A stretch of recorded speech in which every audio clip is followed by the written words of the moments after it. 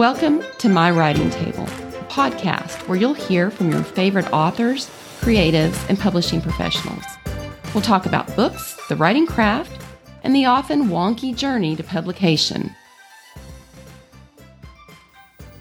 Today's guest is Molly Harper. Molly Harper is the author of more than 30 paranormal and contemporary romance titles, including the Half Moon Hollow series, the Southern Eclectic series, and the Audible exclusive Mystic Bayou series. Molly lives in Michigan with her family. Welcome, Molly. Hello, thanks for having me. Oh, we're so excited to get to talk to you. Your books are so funny and just such an unusual blend that makes you feel good and it makes you laugh. And I can't wait to talk to you about these. Your website reads snarky romance with bite. What does that mean to you?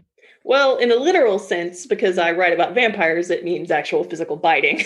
But also, I think my books have a little bit of an edge to them. I grew up around very smart, very sharp people who really seemed sweet to your face. And then about 5 minutes later, after they walked out of the room, you realized they had insulted you. Right. You're like, hey, rude. And I think that there's an undercurrent of that in my books. Well, they're fun reads. You've created book collections that vary from down-home Kentucky branded romance to these vampire kind of zombie-esque adventures. And you've offered multiple lanes for your readers. Did anyone ever tell you to stick with one theme? That is such an interesting question because literally no one has asked me that before. Really? No, your catalog it's vast. Wide. Yes. It is. I think my stories are consistent because my voice is the same no matter what I'm writing. So I think the reader goes in knowing sort of what to expect. And I think that that's kind of kept them from thinking in those terms because no one has ever said like, hey, pick a lane to me. I think I would be kind of sad if they did, to be honest with you. Well, you've obviously been doing something right. How many books have you published? It's in the mid-30s. I know that much. I'm afraid to always name a number because then someone will say, no, I counted and it's this. So, forgot that one. Yes, I did. How does one conduct research for vampire romances? A lifetime of being that weird kid who checked out all the folklore books in the school library. I read all of those nonfiction books about ghosts and vampires and the Loch Ness Monster from like a very young age. I checked them out frequently to the point where it kind of concerned the librarian. But that's continued into adulthood. I have, pretty strong foundational knowledge of supernatural stuff. And then I have a research library that I've kind of built up over the years that is a pretty varied and interesting collection of books. But there's some stuff I honestly just make up. I think that's the fun thing about writing paranormal romance right now is that you can kind of take those elements and make them your own. And not a lot of people will argue with you about it. Do you believe in vampires?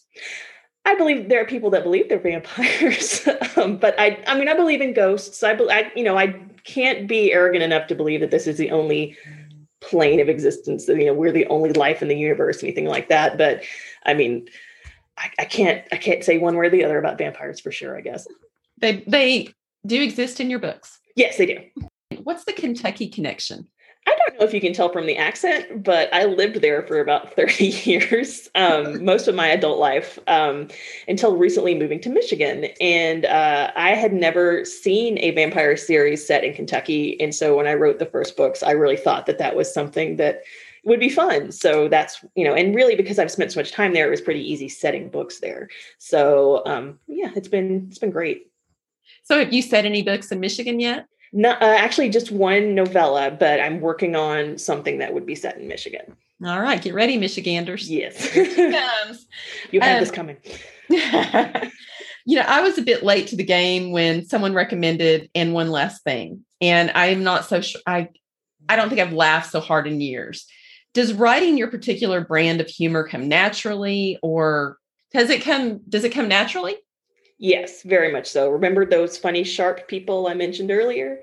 They were my family. I grew up just like having to hold my own at the dinner table. And if I could convince my dad he was wrong about something and make him laugh, that meant I won.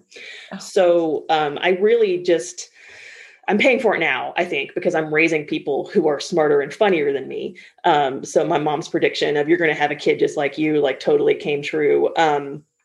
And the way my characters interact is very real to me, because that's how I talk to my husband and my kids. And actually, I'll draw directly from conversations with them sometimes when I'm writing dialogue.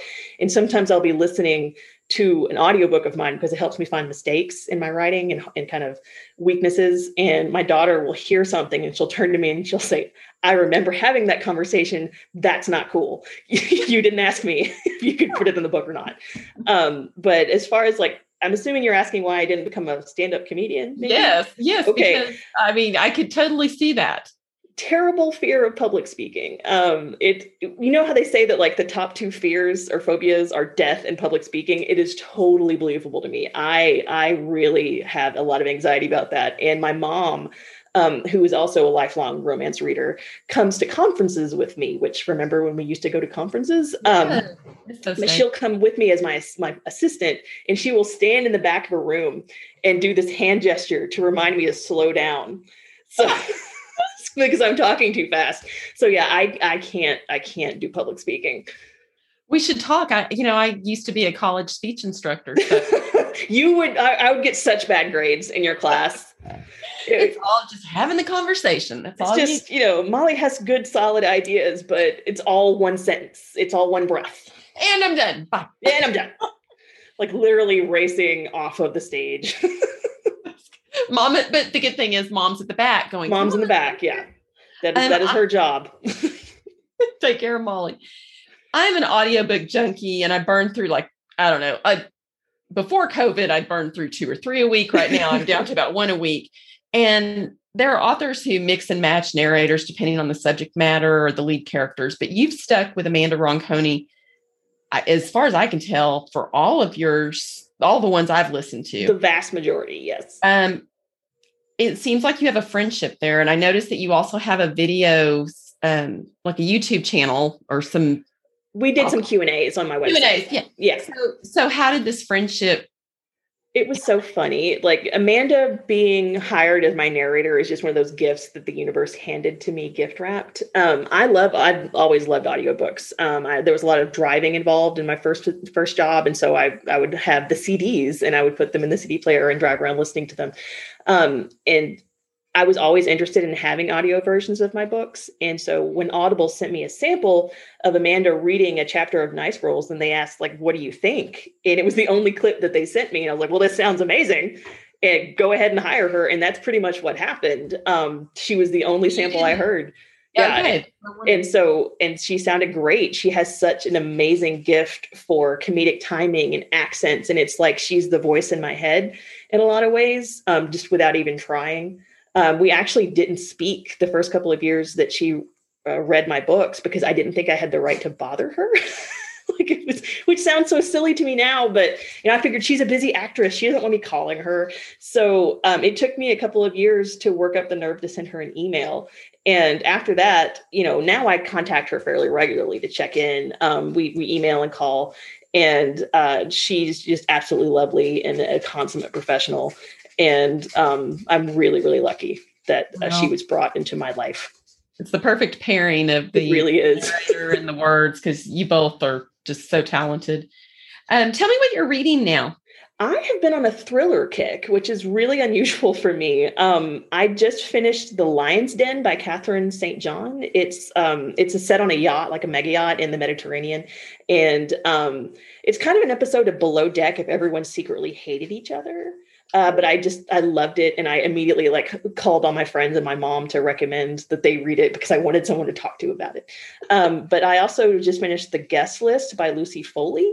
And she does really interesting things with POV and multiple, because it's told from multiple perspectives. And she writes The Nest. What did she write? The Guest List and oh shoot. It's okay. It's all right. I'll look it up. Okay. I have it though. It's The Guest List and The Hunting Party. The Hunting Party. That was it. Yeah. Okay. And they're both written from multiple perspectives. And by the time you're a couple of chapters in, you're like, okay, who didn't have a reason to kill this victim because they deserved it? She's really good at setting up motivation. So it's very impressive. You want to say, why don't you people all just have a party? Because we're done with them. Yeah. What are you writing now? I'm working on a third book in the YA series that I was writing for my daughter. Like a lot of people, I've struggled with working on multiple projects during the pandemic, so it's taken a little longer than it should. And I'm writing a new book in the Mystic Bayou series that I keep pretty busy. So you said you're writing it for your daughter. Yes. Is this something that she came up with, or we kind of collaborated on it. Again, I listened to my audiobooks in the car with her, and she was around 13 at the time, and she was like, you know what? It'd be really nice if we could listen to one of your books and you not have to hit the fast forward button like a lot when we get to a love scene. So yeah, because she doesn't need to be like, she doesn't need to know what I know, and I don't want to know what she knows. So just for the sake of our relationship, we started working on this idea together, and she tells me when I'm wrong a lot. That's amazing how daughters do that. Yeah, she has no compunctions. In your opinion, what makes for good writing? It's the writing that won't let you go. There are some books when you read them, it's kind of like when your friends are all having a drink at the restaurant and you're afraid to get up because you don't want to be the first one to leave. And I think really good writing kind of leaves you with that fear of missing out. Like if you put the book aside, you're going to miss something. I think that, a good writer can do that with character or world building or story. And a really great writer can do that on multiple levels. All right. Interesting. What writing rules? Now I know you have to do this. What writing rules do you willingly break? I don't know if I do that. Like, I don't think if I think about it while I'm writing, it just is, that's the way I'm doing things. So I'm not willfully breaking the rules. I think I probably break a lot of them without realizing it. But I think the one rule I absolutely stick to is that you have to have a happy ever after in a romance. I think that that's just a really good way to make people angry if you have a sad ending. So even if it's not happy ever after, you have to have happy for now. And I think that's important to readers. And I personally don't like sad endings. So you're not going to find like a tearjerker generally in one of my stories. So with that being so dedicated to the happily ever after, how do you combine bloodthirsty beast with happily ever after? I was going to say, like, I don't have bloodthirsty beasts. And like, oh, you write about vampires. They're literally bloodthirsty. Bloodthirsty. Well, I think the trick is that you have to keep a humane core to your supernatural creatures, no matter what you're writing, because they need to be still relatable to the reader. So yeah, they might be flawed and they're going to have problems. Maybe they can't interact very well with other creatures or people, but they can still work towards a compromise and the happy ever after. So I think, kind of keeping them to the point where they're not totally lost from their humanity, I think is really important. And, you weave together equal parts romance with humor. Did you ever get pushback from publishers, agents, anybody like that? Like a lot of comedy writers, sometimes I fall into that trap of going for the joke too often. So every once in a while, I have an editor leave me a margin note that says like, hey, I think you may have only written this scene just to get to this funny line or this funny joke. And it was so good. Yeah, I know. It's like, I will do that. They're totally right. It's very much oh, you caught me, moment because I did it. And I know they're right. But over the years, I do that less. So the motivation, I guess, is to find a more compelling reason for the scene than just the funny line. So I'm still growing. I'm not quite an adult. So. What are the hardest scenes for you to write? I am too nice to my characters. I've been told this multiple times. I don't like to see them hurt. They're my babies. They're my friends. In most stories, there's a moment writers call the dark night of the soul. Everything is lost. Your character's allies are gone. Their lover has left. The dog ran away. Their life is now a country song. In romance, there has to be a moment where the reader believes that the couple may not get together. And otherwise, there's no tension. So I have a really hard time doing that to my characters because I love them and I don't want to hurt them. So I have to get over it, basically. What are your favorite scenes to write? I love scenes where because I write group casts of characters, like especially during my series, like there's usually a core group of up to 12 people. Okay. And I love having them all sit in a room, whether it's over a meal or they're like sitting, talking about the core problem of the story, trying to come up with solutions and letting the lines bounce off of each other, because I really love showing the dynamics between them and showing how much they care about each other and how much they love each other through the dialogue. And still, those are where the best jokes come from too. So I think in another life, I might have been a television writer because I just really enjoy that. But I find like I love writing scenes like that, but they also make me sick to my stomach because trying to keep it where so that the reader will know who's speaking at the time. Yes, that is the challenge. And you can't say said every time. So you have to come up with other said yes. Joe. Said, yeah. You got to come up with other words. So yeah, that's a challenge, but I know you can do it. All right, I'll give it the college try. Yes. How do you select the names of your characters? It kind of depends. Sometimes I just like how the sounds fit together. It sounds like the type of person that I'm seeing, Lacey Terwilliger. Lacey Terwilliger. Can't you just hear her name being called out at the Baptist church meeting? I can hear her mother standing on the porch saying, Lacey Terwilliger, get back here. Or, others, I particularly with the paranormal romances, I choose them based on their meanings. I have a bunch of baby books, baby name books, and I'll choose them based on that. Okay, cool. Tell us about your journey to publication. I had reached the point in life where I was really unhappy walking into bookstores because there were no books by me on the shelves. And I understand that because at the time I had not written any. That is completely illogical. I was like walking around these bookstores thinking that I had somehow managed to will these books into being. like somehow I'd be surprised and there'd be a Molly Harper book right there. It should be here somewhere.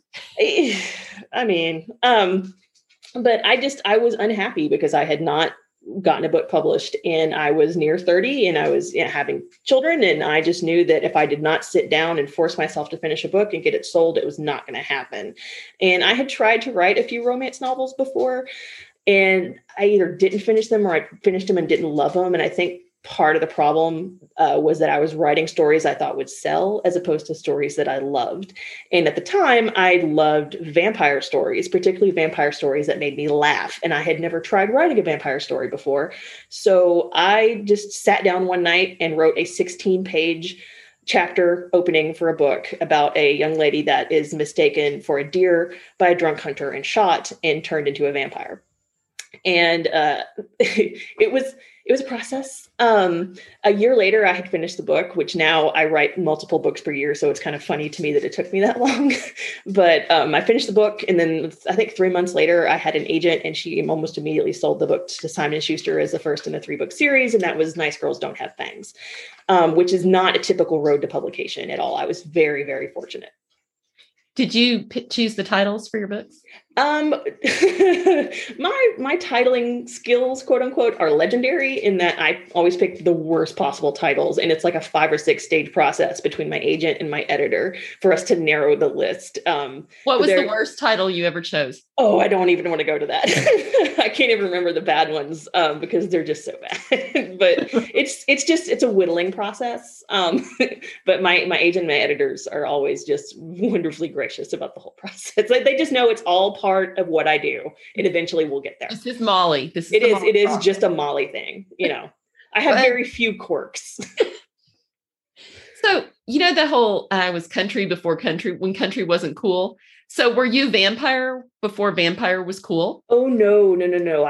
I hit it at just the right stage. Like so many people came before me and kind of paved the way for me. I was very, very fortunate. It was just dumb luck that I came out just kind of during the wave. And I'm just very, very grateful. Awesome. Well, looking back, what would you do differently?